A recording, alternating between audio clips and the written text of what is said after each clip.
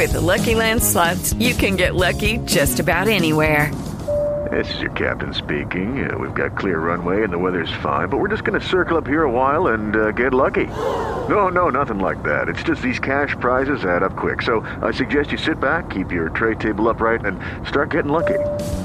Play for free at LuckyLandSlots.com. Are you feeling lucky? No purchase necessary. Void where prohibited by law. 18 plus terms and conditions apply. See website for details. Wahoo FM. It's time! On the show! The Chris and Chris Show.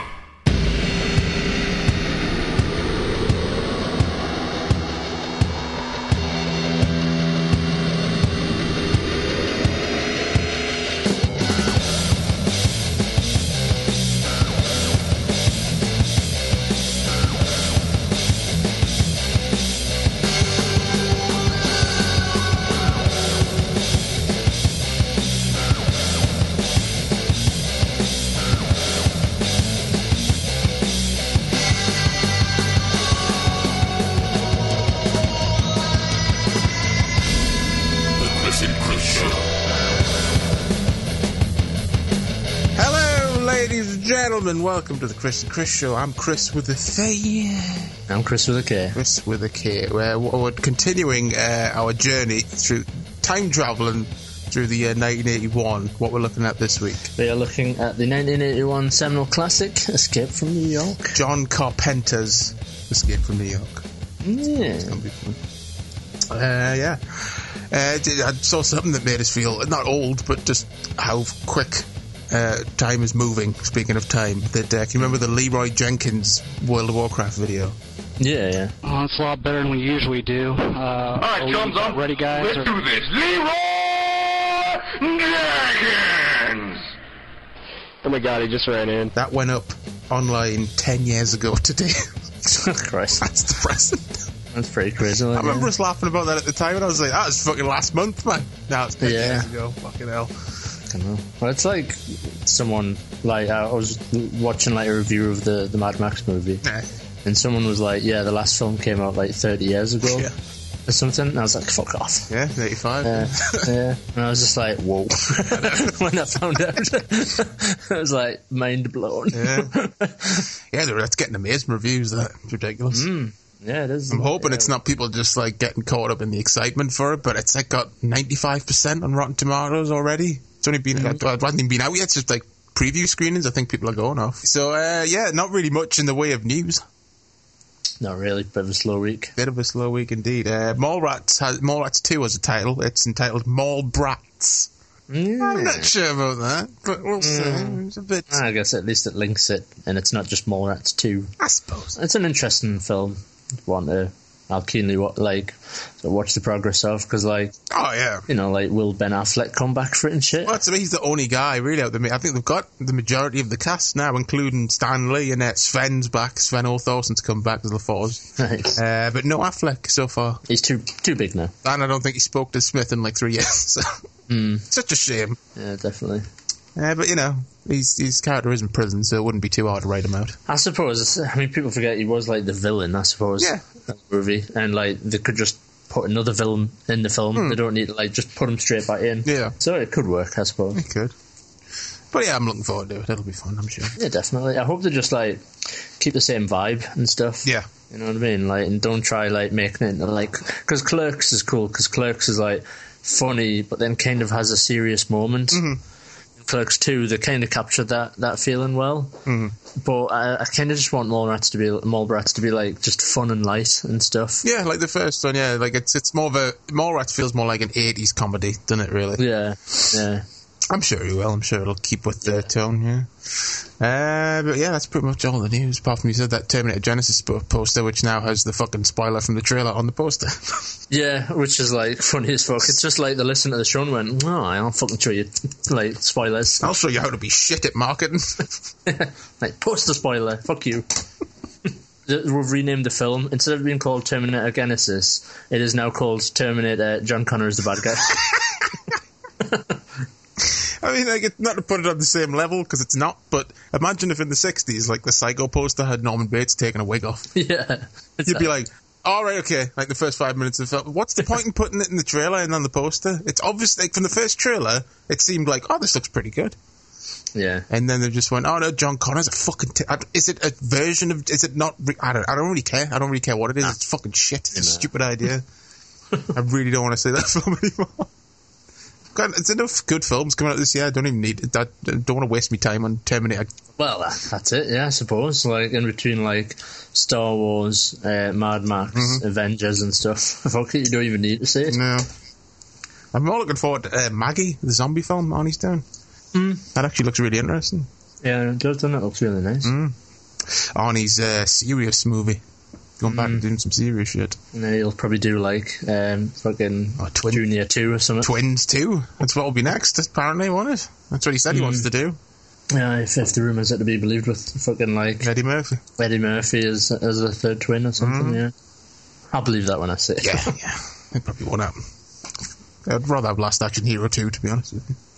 Yeah. And I'm not saying that ironically. I love it. We love Last Action Hero. Yeah, too, right. It's full-on fucking masterpiece. I think now it's got more of a pass. Yeah. Like now, I think just at the time, people just... I don't think critics liked Arnie making fun of himself. It was almost like, no, that's our job to make fun of you. How dare you take our thunder away from him? It's like, well, fuck you. He can do what he wants. Yeah, he wants to have a laugh at himself. Fine. At least he's got a sense of humour. He didn't see any other action stars at the time doing that. No, totally not. No, like Van Damme and Seagal and all them type people, you know, like well serious. Even to this day, to a certain extent. Well, Seagal, yeah, so that's what I mean. Like, fucking, he'll never take them. Well, apart from, isn't there like one scene and like, I don't even know the name of the film, where he's like stuck on a desk because he's too fucking fat. Exit Wounds, yeah. Yeah, and I was kind of like, whoa, that's like an unusual moment of comedy from Seagal. I don't think it's because he's fat, though, because I don't think he was fat at the time. I think that was pre-fat Seagal. It's just because he's big. I just always remember him just being too fat for the desk. That's how my memory's rewritten that scene. I just saw an interesting little snippet from an interview with Seagal lately. You know, you kind of showed some humility. I was quite surprised, because they asked him, like, who he would like to make a movie with. Yeah. Which he was like, God. And he said, but I already am God, so I can't do it. But he said something like, to a lot of people, I'm already at the bottom of the totem pole, so there's a lot of people for us to work with. And I was like, fucking hell, check you out. Yeah, great. But he said Donnie Yen. Can't see that happening. No. And then he wants to make Under Siege 3. Oh, bless him. Bless him. Back to a ship. Let's get back to its roots. Although, first one was a ship, second one was a train, what would the next one be? Fucking horse and cart or something. Yeah, well, you couldn't really do like aeroplane, could you? Yeah, that's done to death. Done to death, yeah. What else? Zeppelin. Zeppelin. It's set in like 1940 or something in Germany. It's about his grandfather. Just goes like all tremors and stuff. His grandfather who was a Nazi. But he still talks like Seagal with his fake Louisiana accent and stuff. This sounds like an amazing film. Maybe we should write this and send it to him. So that's that, and that's the news and chit-chat. Fuck all going on this week, really. And you haven't watched Out since the last show, so... No, just a boatload of Supernatural. Still splogging on with Supernatural. Really good, actually. Yeah, genuinely like laughing at it and like wanting to watch the next episode and stuff. It's refreshing. Because I've had a few, sort of, probably, 1-2 years of TV that I've enjoyed, but I've not been, like, hungry to watch the next episode. Yeah. You know what I mean? Hasn't blown your skirt up, so to speak. Yeah, I've just been like, so it's nice to, like, sort of want to watch more of it continuously. Yeah, I will have to check it out. I'll get around to it. Very good. I said it's not on any... I don't want to just, split and buy a season if I don't like it. You know what I mean? I'd rather watch it on some sort of on-demand service or streaming service or something. Yeah, which I don't think... I think we might have the first series I can give you, I think. Oh, change. On DVD, because we bought it on DVD, but we ended up buying the other series on Blu-ray, so... You had to go back and rebuy it on Blu-ray. Oh, yes. Got to do it. You can't have it sticking out on the shelf. No. You just look at it like, fuck's sake, just order it straight away. That's like the type of shit that, like, our parents and brother and that would never understand. Yeah. We're like, why did you do that? It's like that whole thing of, like, why'd you buy it? You've seen it. So fucking what? I want to watch it again. And again. Literally, I've like, my parents have said that to us before. They've like just stood there looking at me DVDs, shaking their head, going, I don't understand why you want... Like, surely you must have seen all these films before. And I'm like, well, yeah, that's why I've got them. because I actually like them. That mentality of, like, you watch a film once, that's it. Yeah. Like we said before, it's like going to the fish and chip shop and going like, I don't want fish and chips. I've had that before once. Yeah, the other thing I always used to laugh at my brother when he used to come in my room and be like, "Oh, Chris, there's a DVD, man. It's not on the time." I'm like, all right. He's looking at the DVDs. He's like, "What's this?" It's got subtitles. Oh, fuck that shit. Yeah, it's not exactly like the most eclectic of people as you really. Which is fine. I just used to like his reaction of just, "Oh, fuck that." I should have just really said every one of my films was either in black and white or had subtitles. Yeah, it was the same with my brother. He used to come in and do exactly the same. Just look at my collection and be like, "Do you not have anything that's new?" It's because that equals good. The only thing I've watched Rabid Dogs, Mario Bava film, 'cause I'm still quite a noob when it comes to like Mario Bava stuff. I've only seen Bear Blood and Shock, which was technically his last film, but this was like a film that he made. It was kind of the last film he fully directed, but it was made like 74, but didn't get released till 97 I think it was after he died. Because it was like they made it, and then like when they were editing, like the production company went under, and the film was seized by the courts. It was a total pain in the arse. And then years later, it was re-released. Like I think like the actress got it re-released and stuff. So there's two versions of the film, but I just watched the original version. It's fucking great. It's a shame that like he didn't, because it's a modern day crime film, and most Bava horror films are sort of like gothic horror. And it's a shame he didn't make more films like this, because it's like really tense, really gritty. It's got George Eastman in it from Anthropophagus. All right. But I think it's the only time I've ever seen him in a film where he's not playing like something weird. Like a psycho. Yeah, no, he's a psycho, but he's not a monster. Because I've seen him in like Anthropophagus, where he's a cannibal, Absurd, where he's a silent killer, and I think like 2019, which we'll get, it was like Escape from New York rip-off, where he's like a fucking ape man that's dressed like a pirate. So it's weird to see him in something just being like a normal person. Yeah. But it's great. It's like a group of like bank robbers like kidnap, well, not kidnap, but they like take over this guy's car and force them to drive him somewhere, like to their escape route. But it's all like in real time.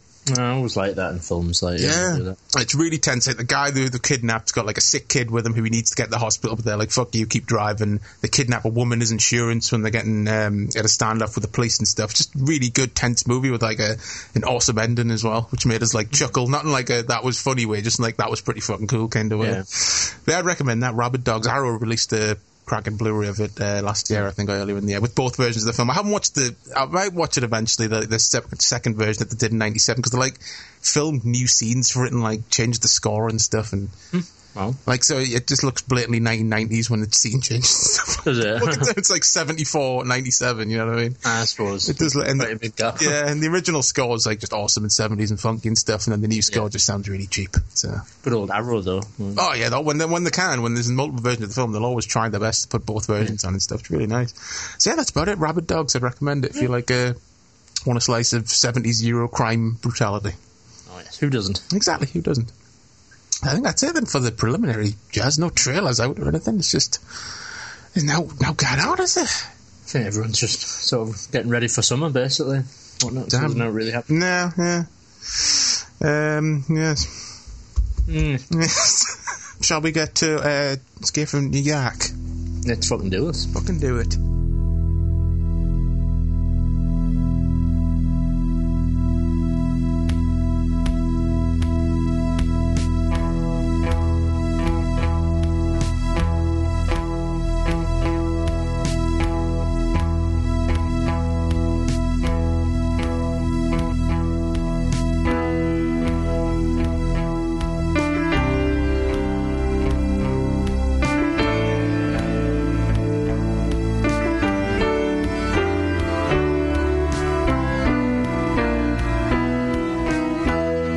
So John Carpenter's Escape from New York was released July 10th, 1981 by Avco Embassy Pictures with a budget of $6 million. It grossed $25 million in the US. Very respectable indeed. Pretty nice. Following a rather problematic production on The Fog, Carpenter took a step away from horror and went back to a script he'd originally written in 1976. Avco wanted Charles Bronson for the role of Snake Plissken, but Carpenter disagreed on the grounds that he was too old. The role went to a young Kurt Russell, who Carpenter had previously worked with on his Elvis Presley biopic a few years earlier. At the time, Russell was mainly known for comedy and his Disney movies when he was younger, Williams, which is something worth remembering when it comes to like casting choices these days. You know what I mean? People are like, that's weird, and say, yeah, fucking Kurt Russell was a Disney actor, and he was Snake Plissken, he was awesome. The movie was filmed in rundown sections of St. Louis, not New York, with the exception of the Liberty Island scenes at the start of the film, which earned Skiff New York the distinction of being the first film granted permission to shoot there, which is pretty cool. Pretty well, yeah. A young James Cameron worked on the film, creating some of the film's impressive matte paintings, specifically in the opening scenes, and was also one of the cinematographers. That's pretty cool. Carpenter and Russell would return to the world of Snake Plissken 15 years later with Escape from LA, which was unfortunately a box office bomb. The proposed third installment, which was talked about, Escape from Earth, never happened. And with a remake, which essentially is correct. With a remake on the horizon, probably never will happen, unfortunately. The film stars Kurt Russell, Lee Van Cleef, Ernest Borgnine, Harry Dean Stanton, Donald Pleasance, Adrian Barbeau, Tom Atkins, Frank Doubleday, and Isaac Hayes. So, sir, here's the plot. Everyone thought him dead, but Snake Plissken is the only man who can infiltrate Manhattan Island, which is now a maximum security prison. Plissken must steal back the president from a gang of rampaging lunatics within 22 hours, and his life literally depends on it. We'll play a clip, and then we'll talk about some beautiful John Carpenter jazz. S.D. Plissken, American, Lieutenant, Special Forces Unit Black Light. 2 Purple Hearts, Leningrad and Siberia. Youngest man to be decorated by the President. He robbed the Federal Reserve Depository. Life sentence, New York Maximum Security Penitentiary. I'm ready to kick your ass out of the world, war hero. Who are you? Houck. Police Commissioner. Bob Houck. Special Forces Unit Texas Thunder. We heard of you too, Plissken. Why are we talking? I have a deal for you. You receive full pardon for every criminal action you've committed in the United States.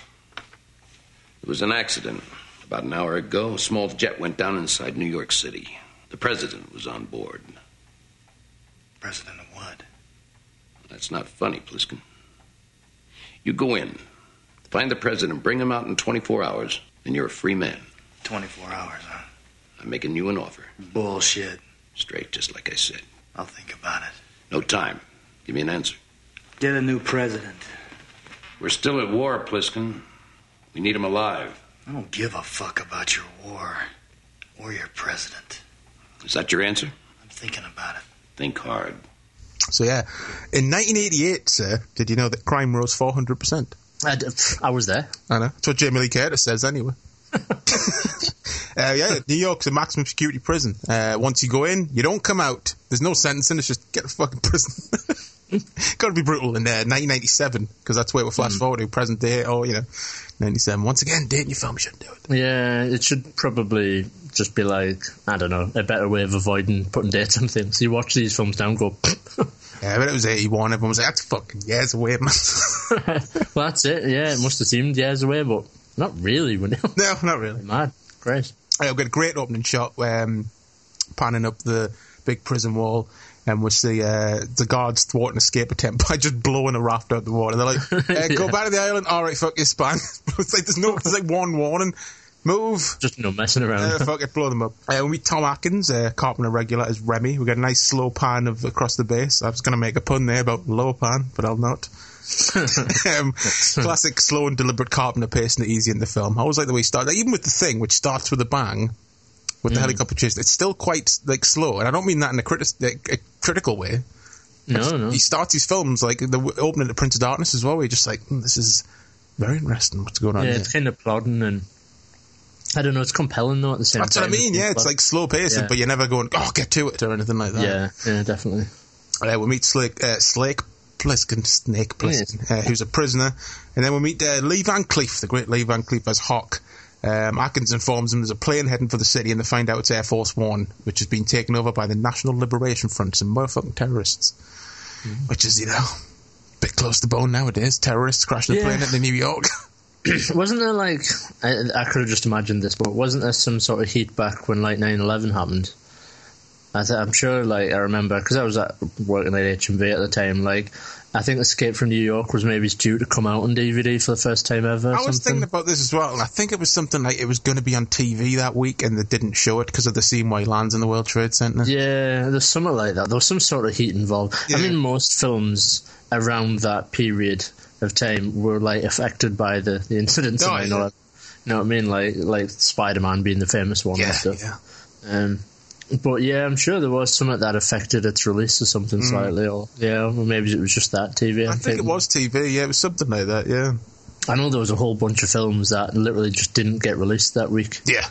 Any films that involved people running from explosions and stuff, and just like pretty much just put them all on hold. Yeah, they went a bit crazy with stuff like that.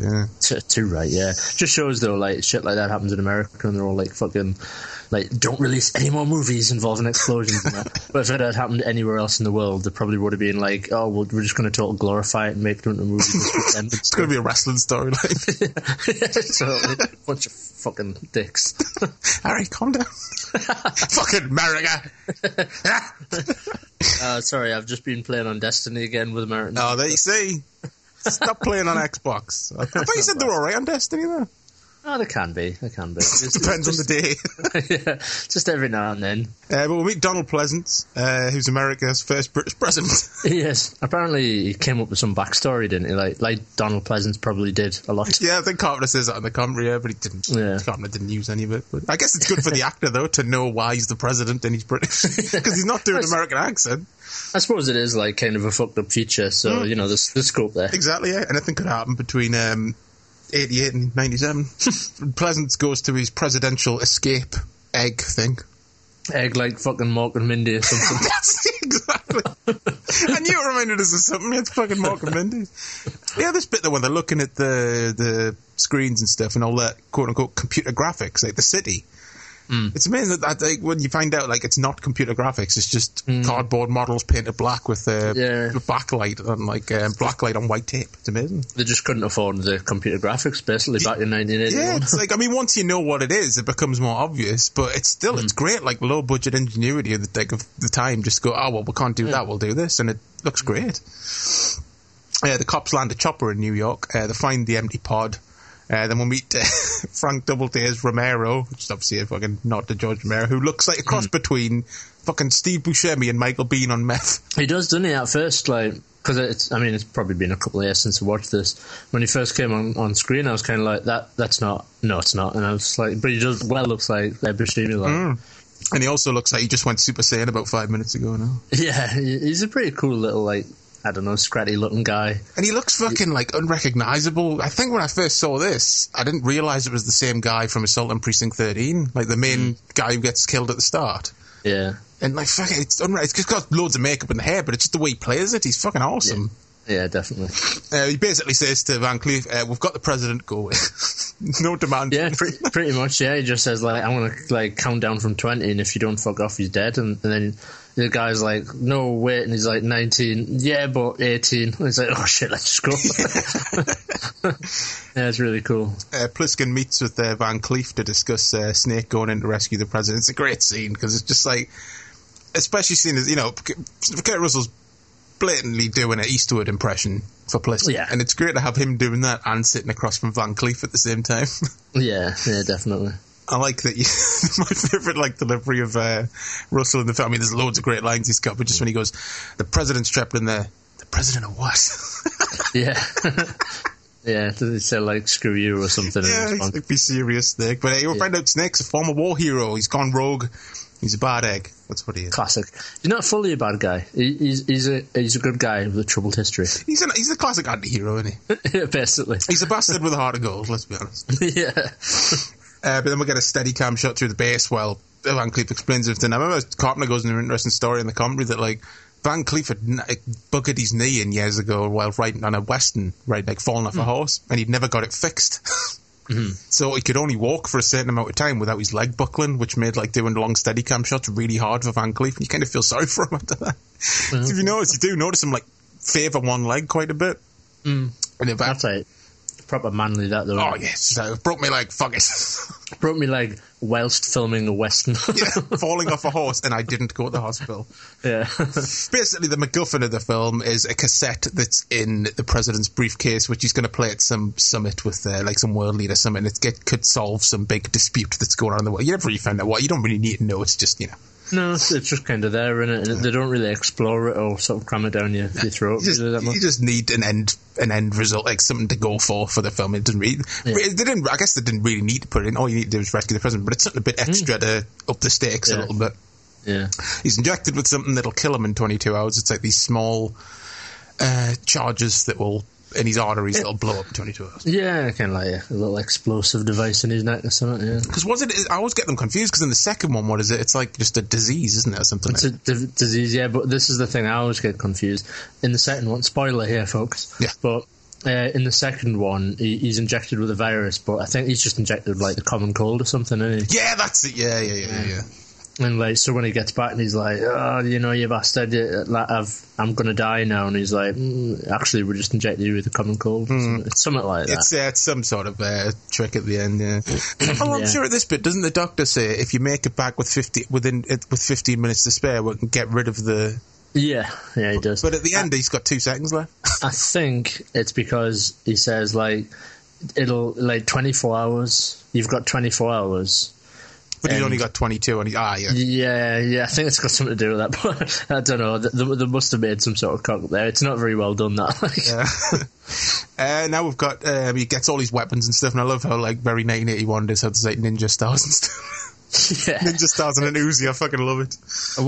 What was it with ninja stars, man, in the 80s and stuff? What was it with ninjas? Ninjas in general, man. It was fucking the era of the ninjas, the 80s. Yeah. It's so bizarre, like, this fixation on it. Especially around this time, with, like, Shokasugi movies just coming up and stuff like that.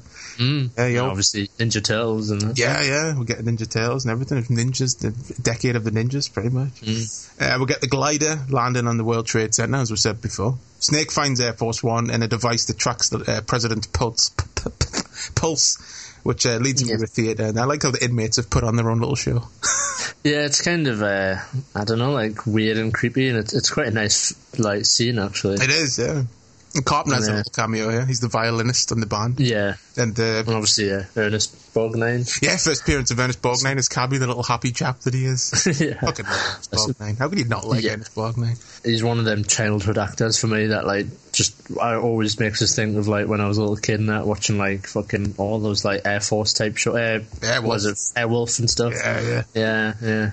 I was thinking he was a legend, like, it's probably about 10 years ago, where they asked him, like, how he keeps so youthful and stuff on, like, live TV, like daytime TV, and he blatantly just said he wanks a lot. Yes. But yeah.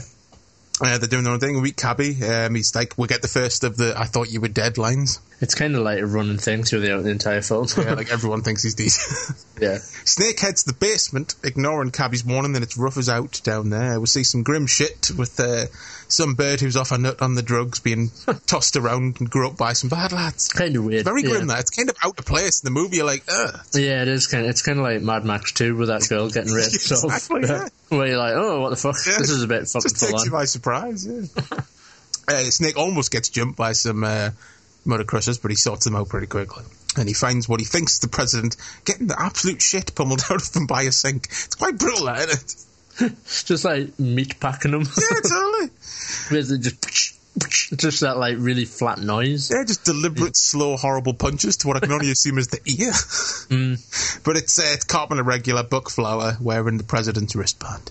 And he's quite happy about the fact that he's getting beat to shit as well. He doesn't give a shit, does he? Buck Flower, like, he's like a homeless guy in They Live. He's the homeless guy in Back to the Future.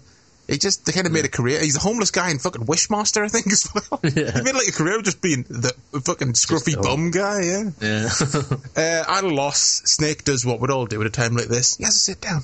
Have a think. Sit down, we sigh, and then he sees some dude running around like a nut cosplaying as fucking Michael Berryman from The Hills Have Eyes, banging on stuff, and then a gang appears. I think it's implied that they're a cannibal gang, which is pretty nasty and cool.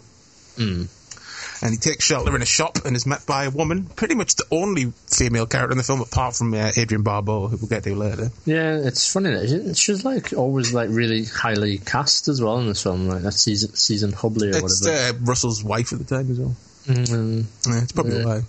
Yeah, it's because, I don't know, there's just a weird emphasis on that character. Like, you think she's going to come back or something almost. Yeah. Or she's going to be a main character, but she, like, just immediately dies. Yeah. I'm guessing it's just because it was Russell's wife. Got a bit of... get her in there. Get her a higher credit. But scenes like this, though, when he's, like, escaping and...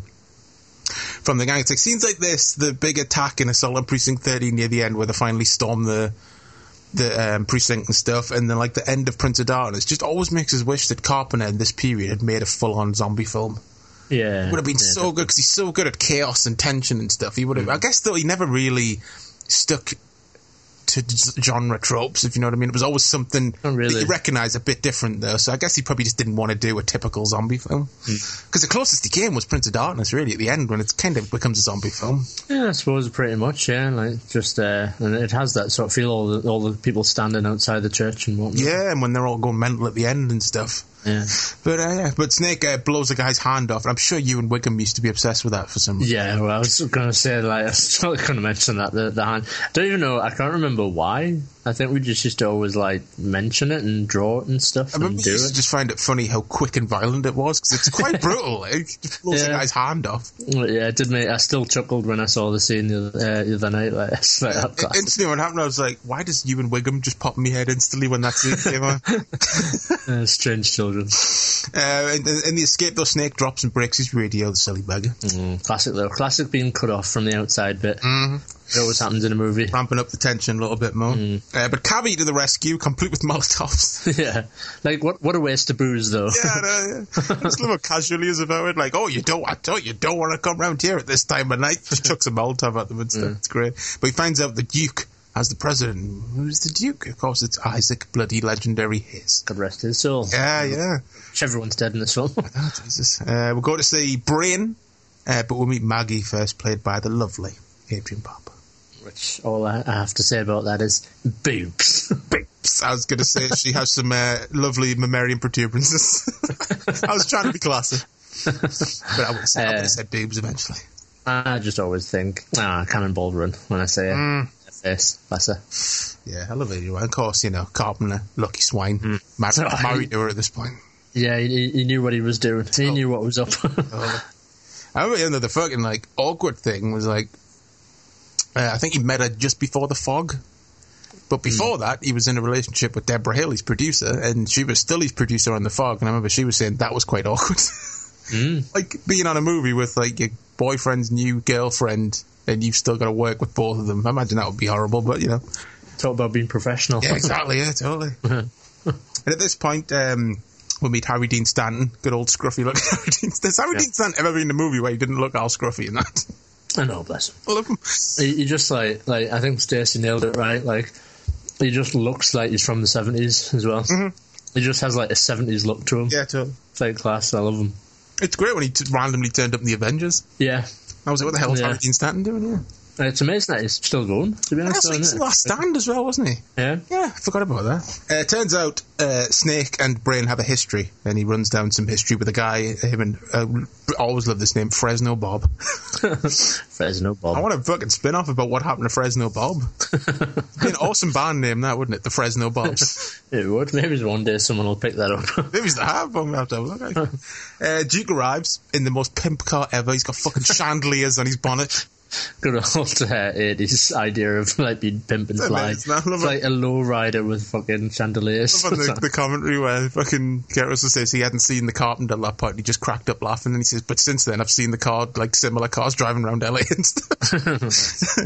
Snake steals a car, and they go through Broadway, which they're told not to, but it seems to be the worst part of the area. There's fucking severed heads on sticks and fucking bricks. I always forget about the severed head on the stick as well. Again, just randomly ups the violence for a split second. And then they reach the train yard. Brain distracts the guard. He didn't have to, really. All he had to do was just send Barbeau in there. And they would have just been like... just slightly lower the zip. Again. He just stood there and was like, all right. And that would have been the end of the film then. They would have just escaped with the president. It's ridiculous. Her boobs are like ridiculously distracting in most of the scenes. Yeah, you can't help it. You're rewinding it like whatever. Yeah, even like there's bits when she's running and stuff, and you're like, oh my god. Like the scene when they come out of Bryn's, like the library where he lives, where they're walking across the street. Like Kurt Russell says in the comedy, I remember he just goes, we could have been doing cartwheels, shooting guns, no one would have known what we were doing. And you can hear Carpenter doesn't really respond. It's almost like he's a bit like stop talking about me ex-wife's tits. But then Snake rescues the president, takes an arrow to the leg, but returns the favour with a nice fucking knife to the forehead of the bad guy, which is nice. Yeah, again, it's like violent. It kind of makes us think of Commando for some reason. Yes. Just that stop still sort of death where they're like... Well, they get caught pretty quickly because the Duke arrives and Isaac Hayes with his awesome facial twitch that he has. Yeah, just makes it 10 times scarier. He doesn't even say anything. He's just looking at him twitching. And you're like, shit. He's quite cool costume as well. With them like gauntlet things that he's got on and stuff. Like a fucking admiral's jacket and stuff. Yeah, total badass. And then later on, and a cowboy hat. So it's great. Yeah. Twists the arrow in his knee to get him to talk and stuff like that. Then knocks him out. And here's where we'll find out why he's called Snake, because of his tattoo that leads badass cobra that leads down to his penis. He's basically got a big dick. That's what they're trying to tell her. It's not very subtle. No, and it's just finished off on his dick. Do you think the dick's tattooed? It would look weird if it wasn't. I suppose it would just, unless it like wraps around, it goes under. Maybe we'll find out in the remake. We've got the Duke now shooting. He's got Donald Pleasance tied against the wall, shooting around him. He's getting to repeat the A number one thing, which Pleasance does brilliantly. A number one, classic, like overacting. Pleasance loves the taste of sin. Leave him alone. The evil has gone. Evil's gone from here. Shoots open the briefcase. Romero finds the cassette and pockets it. But then we've got a fight with late professional wrestler Ox Baker. He died late last year. You want to see something mad? Check out, just search Ox Baker Riot on YouTube. Back in the late 60s, I think it's the mid 70s. Obviously, back when people believed wrestling was totally real. Keeps like attacking the babyface with like a heart punch, and the crowd just goes mental. It's like when wrestling when like wrestlers could get fucking stabbed if you were a heel type of thing. It's really terrifying. Amusingly, his character is called Slag. I always forget about that until the credits. I'm like, Slag. I know in America, slag doesn't. I don't know what it means in America, but it doesn't mean what it means here. I guess I could be wrong, but I think it's got something to do with like metal and stuff. Slag. Because he didn't look like a slag. No, his humongous mustache. Yeah, he's great. He's such an intimidating, scary-looking bastard. He couldn't be anything but a wrestling heel, really. I always loved that Carpenter is a huge wrestling fan. At least he was at the time. Yeah. It kind of brings all the genres together, doesn't it? All the different things. Yeah, totally. Yeah, because I always loved the story that he met Roddy Piper at WrestleMania 3. Like he was at WrestleMania 3, which is awesome. Brain rescues the president, who's been held by Romero, and complete with the platinum blonde wig on Pleasance, which looks fucking hilarious. Oh yeah, it's funny that he's just sat there, like bless him. Like it makes you wonder the things he's been made to do. Yeah, totally. Especially with Romero, he looks like a bit of a saucy chap. Yeah. Brain stabs Romero. I don't know about you. I always feel sorry for Romero when he dies. Yeah, a little bit because I don't know. It's just like kind of the way he does them in the gut as well and stuff. And it's like his reaction's just like, why are you stabbing us? But Adrian Barbeau looks fucking badass with a magnum blown away, guys. No, it is cool though. It's badass. Yeah, it's a shame she didn't get to do more action roles. I don't think she did. No, I suppose because like this, the Fog, Swamp Thing, Creep Show, kind of like a biggest thing. Yeah. And obviously, she did like Catwoman, didn't she, and stuff. Everyone always goes mental over. Catwoman? Yeah, she did like the voice of Catwoman, I think. That's what she did, yeah. And Batman. And from there, she kind of had quite a big like voice acting career after that. Wasn't she in Star Trek as well? Yeah, she was in Deep Space Nine as a. She was an alien. It was the one with the board game in it, whatever it was called. And she was in that Carnival series, I think, about 10 years ago that everyone thought was like, I've got such good reviews and stuff. I think it got cancelled like early. It was supposed to be great. I think it had Bill Moseley in it as well. Right. Or like an old style carnival in like the 20s or something. It's supposed to be a really good series, like a bit dark and fucked up and stuff. No, it's just because she does have quite a sort of a culty sort of career, really, doesn't she? Oh yeah, she's in some fucking cracking films, yeah. Especially around the early 80s, late 70s period. Get back to the fight, and Snake buries a baseball bat with nails in it in the back of Slag's head, which looks great and fucking dangerous, because apparently he had a block of wood on the back of his head. That was it. Oh, Jesus. You know, the company were like, yeah, this was pretty dicey. Like, I was just like, just don't move. Something along those lines. Like, there was a smaller nail in the bat and basically like a block of wood on the back of his head. He just had to hit the target. Fucking hell. It's really fucking dangerous. I guess how else could you do it, though? I suppose. But it looks great, though, in the movie, doesn't it? Yeah, well, I suppose it got the intended sort of light shot, I suppose, yeah. Yeah, I guess Oxbaker, he just seems like the type of guy that would have just been like, whatever, I'm a boss. Just do it, yeah. Probably had worse things from upset wrestling fans over the years. Everyone scatters, though, when they hear the president has escaped. Snake heads back to the World Trade Center. Maggie and Brain and the Prez are there, and the prisoners, the shits, push the glider off the building. How they're going to escape. So how they're going to get out of... How they're going to escape New York. Well, that's it. And funnily enough, that's what the movie's called. Really? They head back down, have a brief standoff with the Duke, but Cabby to the rescue again. And they head over the mine bridge. Because this is why Brain is in with Duke. Duke wants the plans of where the mines are on the bridge so he can escape. Yeah. It kind of brings his character back to the front, doesn't it? Yeah. The fact they're going to have to escape across the bridge. So Brain's got the plans, knows where the mines are, but they accidentally hit a mine because Brain's a bit crap with directions, as we'll find out in a few minutes. The car splits in half and poor Cabby dies. Poor Cabby. Died a hero, though. Weren't expecting that, were you? Bit of the comic relief. Suddenly, boom, he's dead. It is really quick, isn't it? I always forget how quick it is, yeah. Brain hits a mine by telling them, no, left, you idiots, and he goes left and blows up. That's quite funny. Yeah, it's like, what the fuck? Yeah. Just as well nobody listened to him then, basically. Yeah, totally. It's a good job Snake just ignored him for the last fucking 10 minutes. But then Maggie, upset, obviously, that a fella's dead, basically says, fuck this shit, I'm going out in a blaze of glory, like Bon Jovi, and stands there and shoots at Duke and gets fucking splattered, basically. He just like rams in. Really nasty. Quickly checks and goes, "Aye, she's dead." Yeah. Bit of movie magic trivia though. That shot of her dead was shot in John Carpenter's garage. Nice. As a pickup. I was like, you can't tell at all. No, you can't. Yeah. They reach the wall with the harness waiting to take them to safety, but we'll get a brief throwdown between Duke and Snake. But as Snake's getting pulled up the wall, the president shuts off the pulley system. I don't know why he would do that. I don't know why. Just to add some extra tension to the movie, but why not just shoot him as he's coming up? But it adds more tension, doesn't it? I suppose. Just to be a twat, I guess. Why not? And then we'll get him blown away, Duke, whilst eating as much of the scenery as possible, and it's brilliant. He's all like, "Oh, you're number one."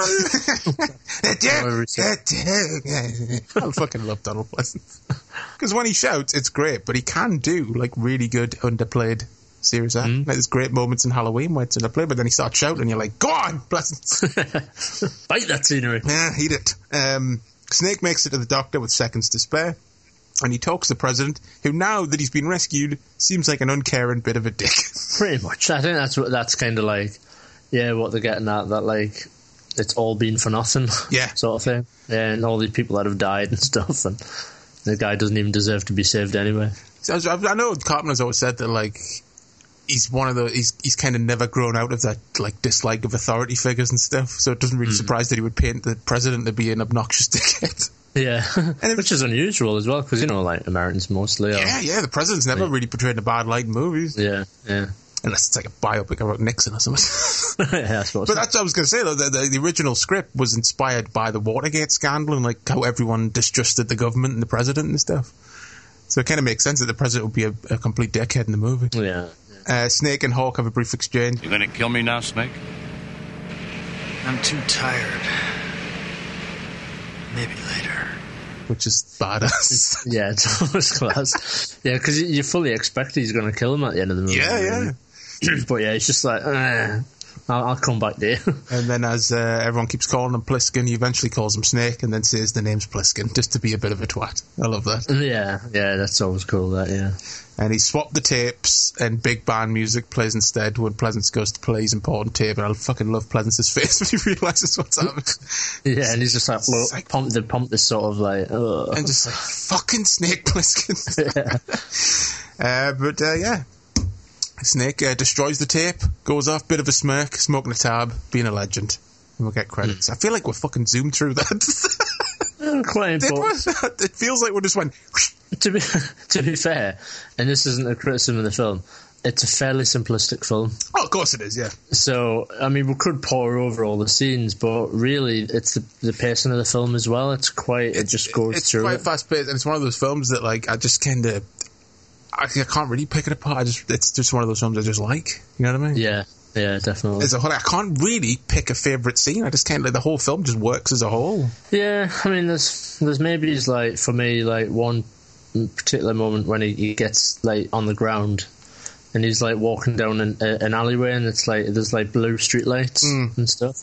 And it's just, like, crazy fucking cinematography going on. I just love, man. I love the combination, like, around this period of, like, Dean Cundey and John Carpenter. That's just my favourite look for films. Yeah, definitely. Like, Dean Cundey did an amazing job on, like, The Thing and stuff. Like, the way he, like, lights the sets and that, like, just explodes it into life, basically. And then matching it up with, like, Carpenter's, the way he uses space really well and stuff. It's just fucking... There's just a few moments in this film where you think, fuck, that looks nice. Yeah. Like, if ever I make a film, I would want it to look as close. Like, to they're so unique looking Carpenter films from this period. Yeah. You can tell straight away it's a Carpenter film. Yeah. I was going to say favourite character, but it's obviously Snake. I guess who's your second favourite character? It's got to be Boobs. Boobs, yeah, I do like Maggie. No, it's hard, really, because, it's Kurt Russell just fucking is omnipresent in the film, really. I'd say Romero. I do like Romero. Big hair and crazy face and stuff. Yeah, totally out of place compared to everyone else in the film. Yeah, it's just a creepy fucking right-hand man. Yeah. And the Duke, of course. There's loads memorable, like Ernest Borgnine just for being Ernest Borgnine. Yeah. Lee Van Cleef just for being Lee Van Cleef and, like, look like a badass little Western guy. Badass voice. I love Lee Van Cleef's voice. Yeah. But scene, I guess I do love the initial scene, the meeting between Snake and Hawk. That's a cool little exchange. And the escape from the cannibal scene, like I said, it's just an awesome, tense, mad, chaotic scene. Especially when, like, Season Hoobly gets dragged into the floor. It's really nasty. Yeah. Totally makes you think of Aliens. Yeah. I wonder, because, I mean, obviously, it's one of those films that I think is influenced so much that you could pretty much, like, find elements of Escape in New York in so many films. Well, another thing, it's like this is like post-Mad Max, pre-Road Warrior. Yeah. As far as post-apocalyptic stuff goes, and, like, this along with Road Warrior especially, I mean, fucking create a subgenre in Italy as far as, like, low-budget rip-offs and stuff, with stuff like I mentioned before, like 2019 After the Fall of New York. It's kind of... Weirdly, that film predates Children of Men. It's like Escape from New York with the plot line of Children of Men. Like trying to find the last fertile... You know, that type of thing, the fertile woman thing. It's exactly the same. And then stuff like Bronx Warriors, which is kind of the same thing, but it's more like, it's like, that's more like the Warriors crossed with Escape from New York and stuff, and, you know, so many rip-offs and stuff. But he said, and just influenced lots of stuff as well. Just like in small ways. Like, I wonder, like, how many directors saw this film as a kid and, like, wanted to replicate it, like, certain things that they liked about it and stuff. So, and obviously, not to mention, obviously, Hideo Kojima, like, the influence. Well, I was going to say Metal Gear Solid, yeah. Like, Metal Gear Solid on the PlayStation 1, like, basically the plot is just Escape from New York, pretty much. Like, just the main character, Snake, is, like, brought in to infiltrate an island and, like, steal back important technology. It's pretty much just exactly the same. Same type of character traits. He smokes a cigarette, he's got stubble and stuff. I mean, you could argue that, you know, he's influenced by Clint Eastwood and stuff. And in many ways that's true, but I would say there's obviously a bit of a Snake thing going on there as well. Definitely, yeah. And it's not like he's hiding it. I mean, the character's called Snake. Exactly. It wears it on its chest. Quick thoughts on Escape from LA. Yeah. What do you think of it? Do you think it deserves the fucking grief it gets for being shit? I don't think it does. It's not that bad. Well, to be honest, I've probably not seen it since... Like, I watched it on VHS or something last time. The last time I seen it. I'm pretty sure I don't own it. I think I finally got around to picking it up a couple of years ago. But I think the last time I watched it was on telly. About 3 or 4 years ago. And, you know, it's not bad. It's just one of those sequels that has that habit of just remaking the first movie with slight differences. I think the only thing that really stuck in my head was obviously just, like, the like, surfing bit. On the... surfing. That does look terrible, yeah. That was a bad idea. I think even at the time I was like, Jesus, that looks shit. I think it did get even fucking chastised at the time for having terrible effects, just on that scene anyway. But yeah, I always liked how he looks in the film, like with his black trench coat this time. Yeah. And the fact he's you mean he looks like Seth Rollins? Yeah, pretty much. It's just the fact like he's got 2 massive like semi-fucking automatic machine guns and stuff. Yeah, like I like where his character went in that film, and I like how the film ends, how he like turns the lights off on the world and stuff. And weirdly, I've just remembered we said Romero looks like Steve Buscemi. Steve Buscemi's in Escape from LA. Completely forgot about that. Oh, he is, yeah, he's the fucking tour guide. Yeah. Fella, isn't he? Yeah, crazy. Yeah, Map to the Stars and all that. Yeah. That's weird. Maybe he's like his cousin or something. Maybe. He could be. He does look a lot like him. You never know. Yeah. Who would you cast? I mean, I know they keep going on about it, like who's going to be the Jared fucking Butler and all that stuff, but who would you cast as like Snake if you had to? I've got my choice already. Yeah, I know who your choice is. Yeah. That fella from fucking Jurassic World. No, it's not. Yeah, you tell that. It's totally him. I don't know, really. I honestly can't imagine anyone else in that role. It upsets me. Tell you what, I'll go for them. Go on. Dolph Ziggler. I suppose. He looks like Kurt Russell. He does, yeah, he does. Yeah. See, I was thinking actors to say, you cheated. Wrestlers are actors, technically. If you want to be technical. I suppose. I was thinking, like, who out? There's probably someone out there that could play him. I don't think there's someone well-known out there that could play him. I don't know. So. Yeah. Speaking of wrestling, I remember one time, like, it's so small, but just because I like this film so much, it really fucked us off. I think it's WrestleMania 20. Mm-hmm. Like, JR says something, like, because it was at Madison Square Garden, so the stage had the skyline of New York on it. And someone's running to the back away from someone, and JR says, like, I was about to say he was trying to escape New York, but that's a bad movie. And I was like, fuck you, JR. Really fucked us off at the time. I was like, fuck you. That's pretty harsh. Randomly harsh. Sure, he says bad movie. Because I remember at the time going, what the fuck? It was a needless job at fucking Carpenter. He's a fan. But if anyone's interested in like a direct sequel, I mean the Boom Comics label, like the Big Trouble in Little China series, also do a Escape from New York series, which I'm reading at the minute, which continues directly after Snake destroys the tape and continues right from there. So if you want a direct sequel that's not Escape from LA, check that out. Well, that'd be pretty cool. Yeah, he's a cool character, like. And I suppose he's quite interesting because there's loads of like things mentioned about him that never gets explained. Yeah. You know, like the fact that everyone thinks he's dead, like why do people think he's dead and stuff?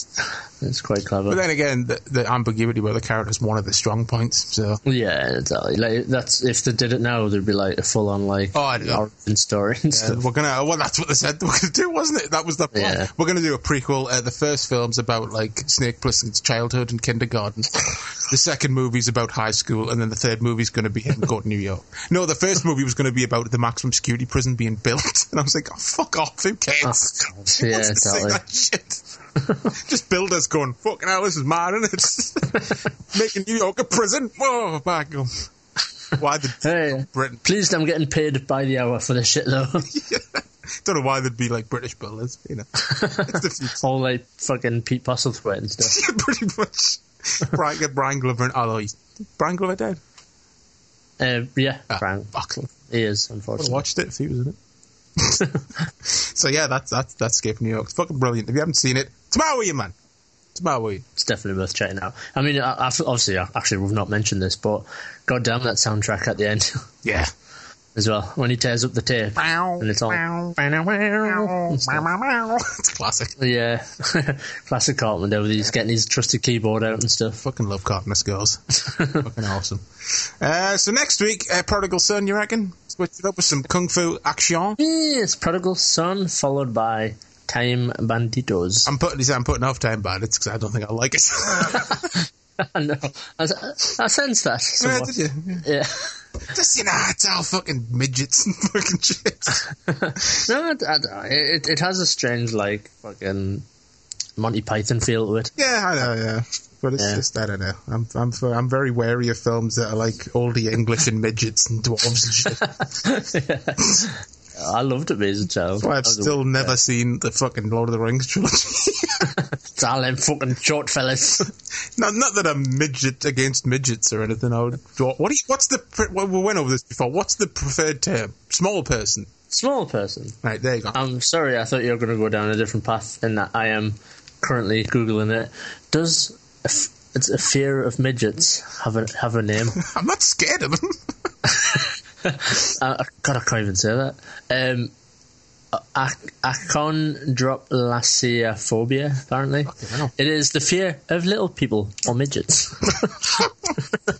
It's also called, this one's easier to say, it is also called nanosophobia. Well, that makes more sense. Nano. Yeah, or, I don't believe this one, lollipop gildophobia. That's according to Wikipedia. Lollipop gildo. That's genius. They should have just said, like, small fella phobia or something like that. Munchkin phobia, you know, if you're going to say that.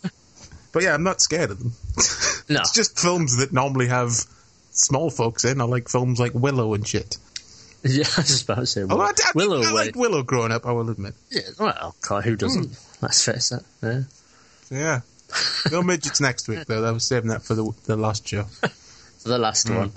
And we're still never decided what you're doing for your year. I've narrowed it down to about 6. Nice. I've got to chop 2 off. I'm still in 2 minds about whether put Friday the 13th 3 in there or save it for Friday the 13th down the line. Yeah. There's plenty of them we could do. I suppose we could do like a retrospective show or something. Do them all in one show in some sort of form. I do. Not obviously like like blow by no. It's like 10-hour show. Because when's the next Friday the 13th? November, isn't it? Yeah, I think I said November. Yeah. I'll be give some. We'll figure it out, man. Plenty of time for all that jazz. Yeah, we'll get there eventually. So yeah, next week, Prodigal Son, bit of Yumbu, Sammo Hung, action. Classic. It's going to be good. So until then, you keep it real, keep it tasty. Thanks for listening, and yeah, that's it. Cheers, folks. See you next Wednesday. I'm going to start using that. I know. I think I used it for like the first show we did, and then forgot. Yeah, forget that. That's how I'm signing off every week now. Fucking steal me gimmick and that. And give me Damien fucking Sandow and that. Right. Bye. There. Hi, I'm Stacey with an S, the Director of Operations over here at Wafu HQ. If you'd like to support the show, a review and rating on iTunes would be much appreciated. Just search for Wafu FM. Or, if you're not an iTunes user, a review over at Stitcher.com would also be flipping marvellous. Once again, just search for Wafu FM. If you'd like to get in contact with the show, the email address is wafupodcast@gmail.com. Or alternatively, if you'd prefer to leave a voicemail, head on over to www.speakpipe.com/wafufm. Thanks for listening. With Lucky Land Slots, you can get lucky just about anywhere. Dearly beloved, we are gathered here today to... Has anyone seen the bride and groom? Sorry, we're here. We were getting lucky in the limo and we lost track of time. No, Lucky Land Casino, with cash prizes that add up quicker than a guest registry. In that case, I pronounce you lucky. Play for free at LuckyLandSlots.com. Daily bonuses are waiting. No purchase necessary. Void where prohibited by law. 18+. Terms and conditions apply. See website for details.